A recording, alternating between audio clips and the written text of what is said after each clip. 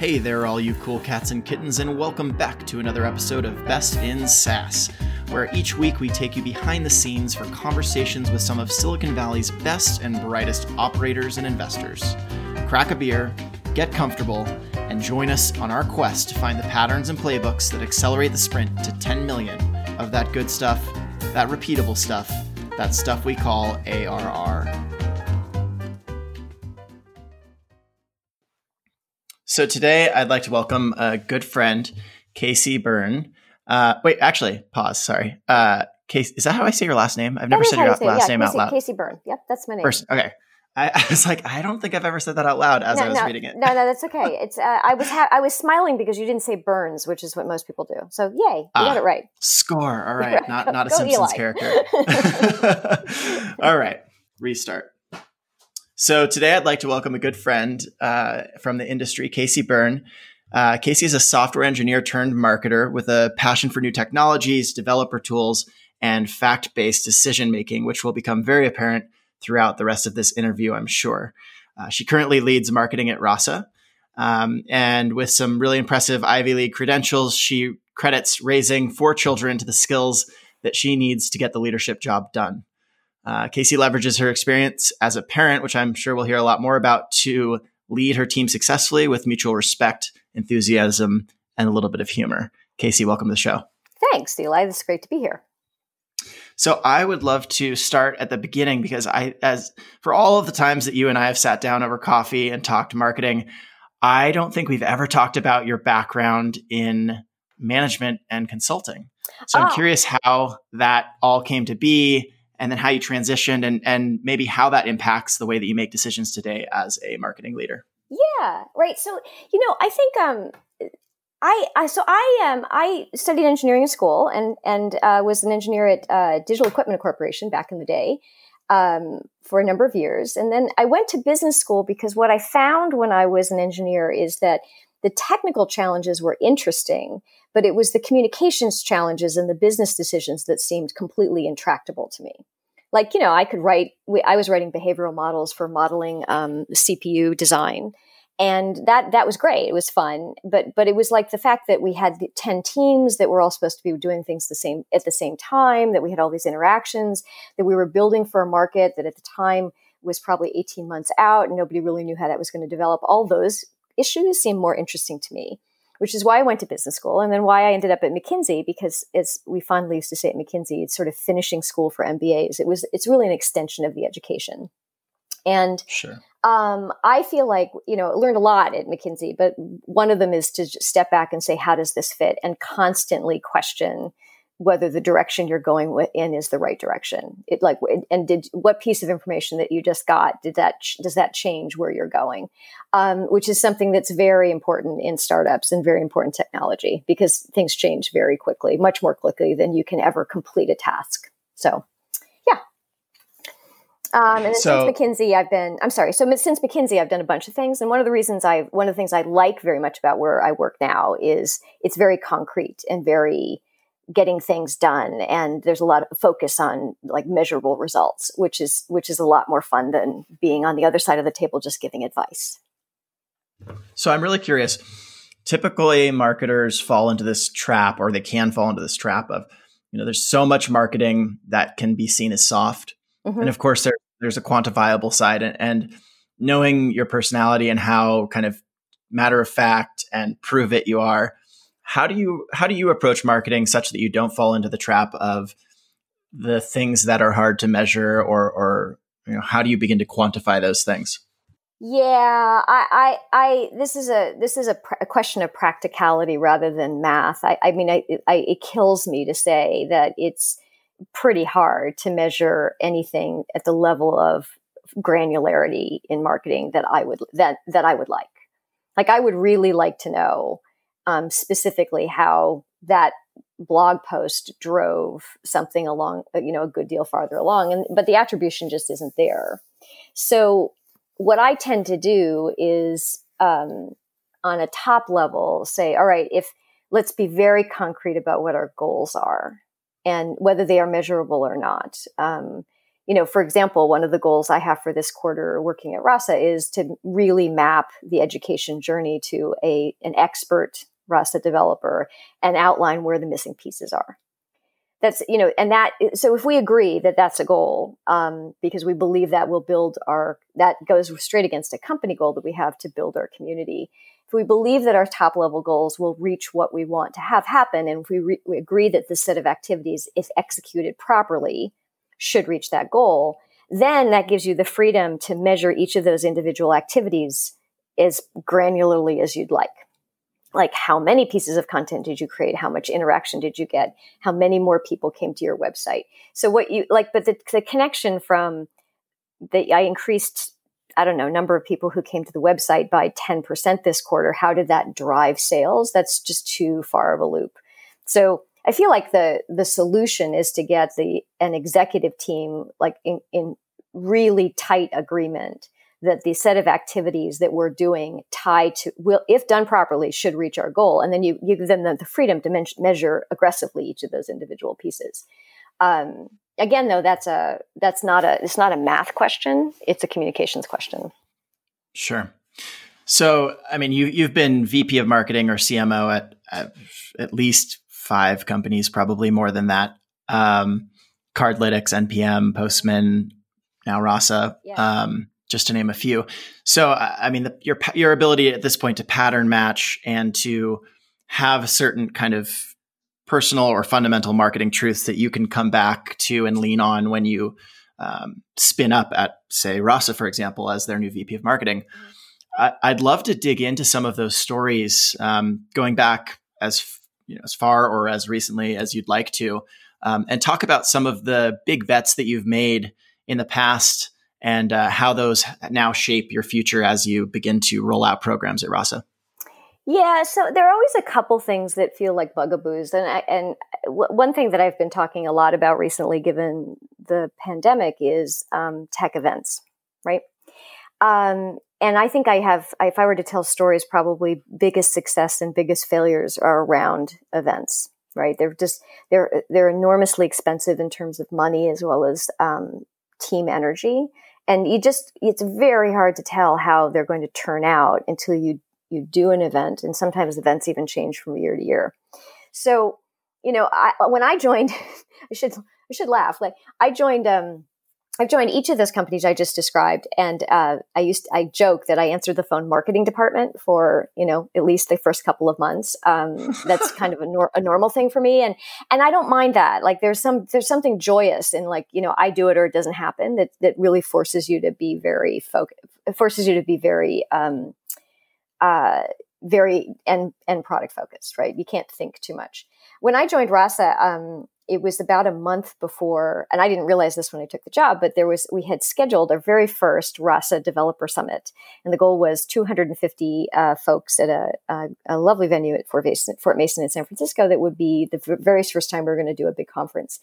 And I said, cool, that's in a month. It must be all buttoned up. And team said, well, about that. So, famous last words. So, because I don't know, like it was a month out, right? We had nothing done, right? We had a venue and we had a speaker list, which was great. We had very little else, which is totally fine. We totally pulled it together. And I think my big aha on that is that like one of the absolute pattern matches is you have to have like this toolkit of stuff you can just do. And it is absolutely true that a well-run self-hosted event almost always makes the company happy. It is in my mind, it's kind of the best kind of tech event because people don't come unless they're really interested in your company. There is not a distraction of too many sponsors in the sponsor hall, which you feel like you have to go to. There's no, in our case, we're an open source company. So we there was an obvious commercial aspect to this in the sense that we have a sales team and we want to sell enterprise, but you were more than welcome to come and just talk about open source, and everybody there wanted to talk to you about open source. The employees of the company love to go to these things because it's an entire room full of customers. Like the product people are over the moon, right? Because they're running around. And if you can run those well, and by well meaning, it more or less goes off without a hitch. There is enough food. The party is fun.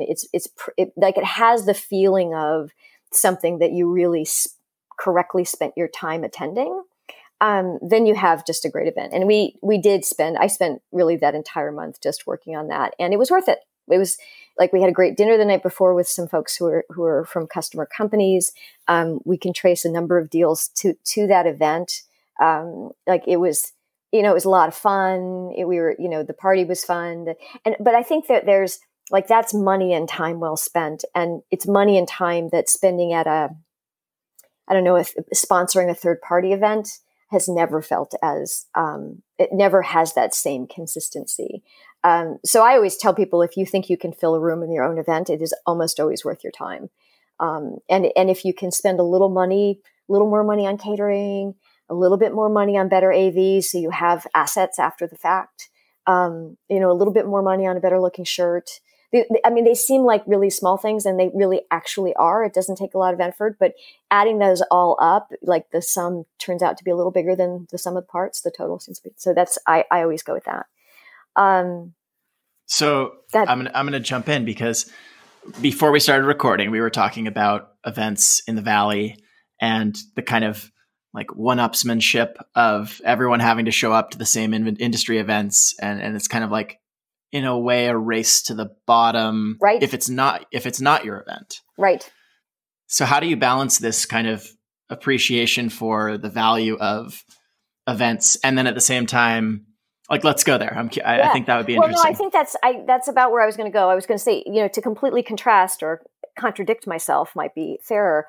If I never have to go sponsor another third-party event, I will be happy. And what's interesting right now, our current environment, right? I can't go sponsor, the Chatbot Summit or the conversational AI conference. I can't go do that because they're not really happening, and they are all moving to online. But it's not really clear how that's going to develop.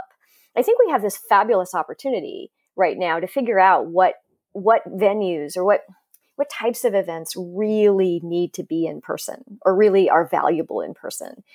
Because 6 months ago, I couldn't afford to not sponsor an event where it would make sense for us to be.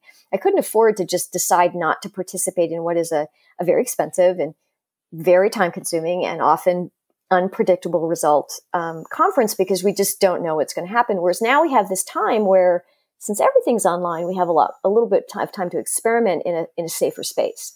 I would really do hope that we'll sort it out, and that I suspect that I will still be saying a year from now, your own hosted small event is always worth the time and energy. And then maybe there'll be a completely different set of messages about bigger ones. Like if I'm thinking about, things that work and don't work. When I was at Postman, there are a lot of API conferences, and we sponsored most of them, small or large. We had great success with, I'm going to blank on the name, one of them. It was a modest, relatively modest sponsorship. Our booth was always mobbed. And because of that, we usually got a couple of speaking slots that felt like a good thing. And they were close, and it was kind of worth the money and effort, And then, honestly, we did it. We experimented one year when I was a Postman. I won't tell you which one, but with a very expensive, very big, very popular SaaS conference. And, we just got crickets. And it's just too lumpy. It's not like a nice digital marketing campaign where you can spend $100 a day for a week and figure out where your keywords are, right? It's just a very, very much larger piece. And so I do wonder about that third party event situation, whether that's going to survive and or materially change. And I do think it will. What would you like to see it replaced with? Do you have any sense? Well, I don't know. Like, I do hope that that we would find a way to make an online alternative more functional. Like, we are experimenting we're experimenting with that ourselves right now at Rasa, with an industry type event. At Rasa, we spend a lot of time talking about level 3 conversational AI, which is takes real contextual cues and is more than just a single turn conversation. So we're doing a conference that's specifically about how do you reach level 3 and beyond? What is it that's required to make a truly contextual assistant? And we're experimenting with being online, and I don't know if it will work. I don't know if people will come. But if we start to do those now, and they do start, if we start to get used to it, the same way we got used to going to the conferences in person, I would hope we would have a very different mix, and that the in-person conferences would be, only the ones that are super, super targeted and high value and are complementary to the in-person ones. To the online ones. For sure. It'll be interesting to see how it all pans out. Yeah. So I'm curious, kind of going back to your playbook with the focus of the show, post product market fit, you're right around your first million in ARR and trying to sprint to that kind of elusive first big milestone, 10 million in ARR. Yep. So we've talked about events. What other things do you personally come back to over and over again that have been successful? And if you could unpack a couple of stories. Yeah. There. Well, I think, so I think it depends quite a bit on your go-to-market motion, right? So at Rasa, our paid product is a pretty large enterprise product. And so the things you would do to try to get to 10 million there are materially different than, say, a Postman or an NPM, where the average deal size was, kind of smaller and a smaller team. Postman is about, last time I checked, is about $10 a person a month for the pro product, and teams were, much closer to the 10-person size. So it's a self-serve model rather than an enterprise sales model. I think in the self-serve model, what I sometimes call is no dumb marketing, right? Just there is a consistency and value about reaching those folks with messages that are related to what they're doing. A lot of companies are able to provide, if you're at a company and you have any information about the product itself and product usage itself. I've seen lots of campaigns where you can send something that is just fertile ground, right? One of the things we did at Postman that was, in terms of open rates, was shockingly successful is when somebody signed up for a team, we sent them a series of three very nice emails that just was, here's this document on how to set up your team. Here's a document on the things I think it was things I wished I'd known, right? And then the key, this is the key, and you'll laugh at this. We sent everybody a coupon for 5 t-shirts for the team. And those 3 emails were opened very, very consistently. You have a really captive audience. And we didn't send it just to the person who signed up. We sent it to everybody who was associated with the team. And we customized it slightly based on what we knew of those email addresses, what they had done in the product to date. So we didn't send them a setup if they already had it set up. We sent them have you tried these 2 features? So a little bit of progressive work there. But a welcome to a new customer, like with a t-shirt, obviously surprisingly useful. On the other hand, something that worked not at all well once is we offered, I think this was also at Postman, we offered a discount to existing customers if they were to refer a month, get a month, refer a month, which you see in a lot of places, sort of kind of a personal affiliate model, right?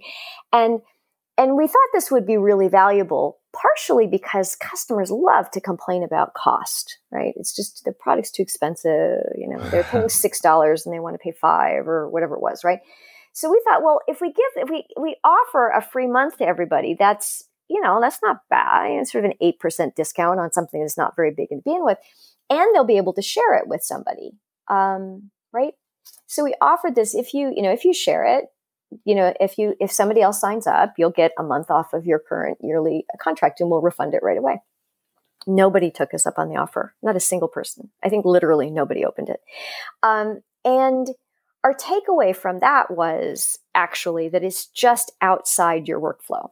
Because the successful thing that I just described to you, those emails arrived right in the middle of you trying to do something that this should have helped your workflow. You just signed up for a team. I mean, other than the t-shirt, which maybe it did, but we were providing something that should actually affect your thinking today.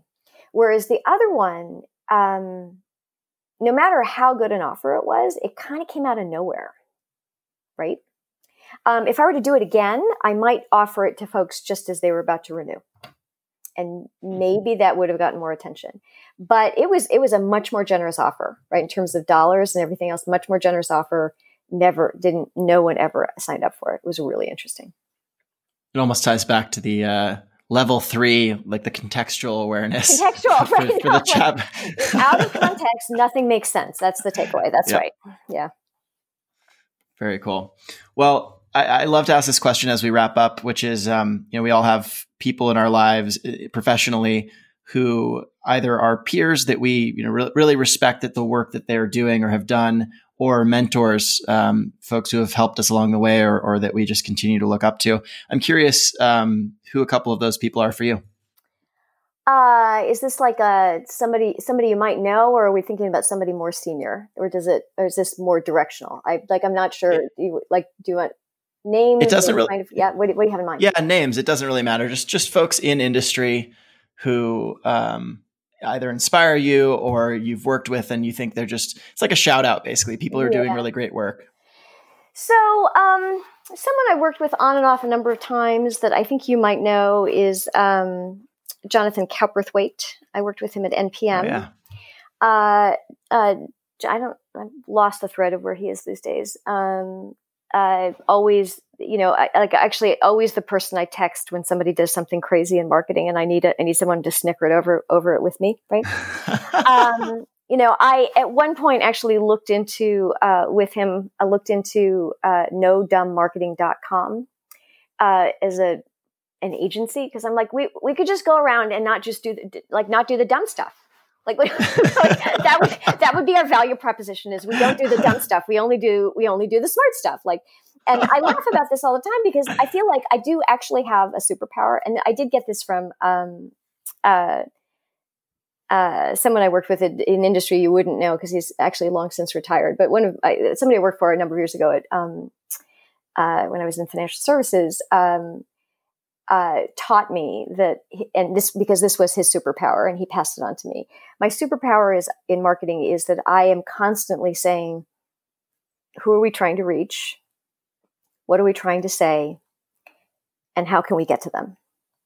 And hand to God, if you just ask that whenever you get a marketing plan that makes no sense, or a sales proposal that confuses you, or somebody comes to you with a very knotty problem about how we should do personas, if you just ask those questions, who are we trying to reach? What do we want to say to them? And where can we reach them? It's like chiropractic for the marketing plan. It fixes everything. Joe Tumbler is actually the name of the person I'm thinking of. He used to be the vice chairman at Sun America. And he was absolutely dead on all the time. He did not mess around. He was always crystal clear. And if you couldn't answer those 3 questions about any proposal, you were in deep trouble in his office. I mean, he was an incredibly gracious man. He was never, but when he would start to ask the questions, if you weren't prepared, you felt like that kid in elementary school. Like, I didn't do the reading, right? So it's a thing, So I try to channel Joe whenever I'm feeling like I don't understand what's going on. He was excellently good at that. So, yeah. And acting, focusing back to the basics. Back to absolutely he would get this little look in his face and he would ask a few questions, and 30 seconds later, the complete fallacy of whatever I was trying to propose to him would be completely clear. And as I say, as you said in your intro, I do feel like learning how to ask questions that get for me anyway. I learned a lot from Joe, but learning how to ask questions so that the individual you're asking them of solves the problem themselves is something I have only learned really being a mother. Yeah, because it turns out I can't do everything for the kids, and so I have to ask these questions. And so what are you trying to do? What does it do? What format does it have to be in? How far have you gotten? And the kid goes, "Okay, you're right," and then they leave. I'm like, success. So This is particularly cogent right now because all 4 of my children who are high school through college aged are trying to do work and trying to do school in the house right now. So I'm spending a lot of time. Full house. Yeah. With that. It's great. It's all good. Well, Casey, thank you so much for taking the time. I think there are tons of great nuggets in here for everyone listening. And if anyone ever wants to see examples of just good marketing and no bad marketing. No dumb marketing. No dumb marketing. There it is. Marketing. No dumb marketing. My Casey is the one to watch. Oh, I love that. All right. Thanks. No problem. Take care.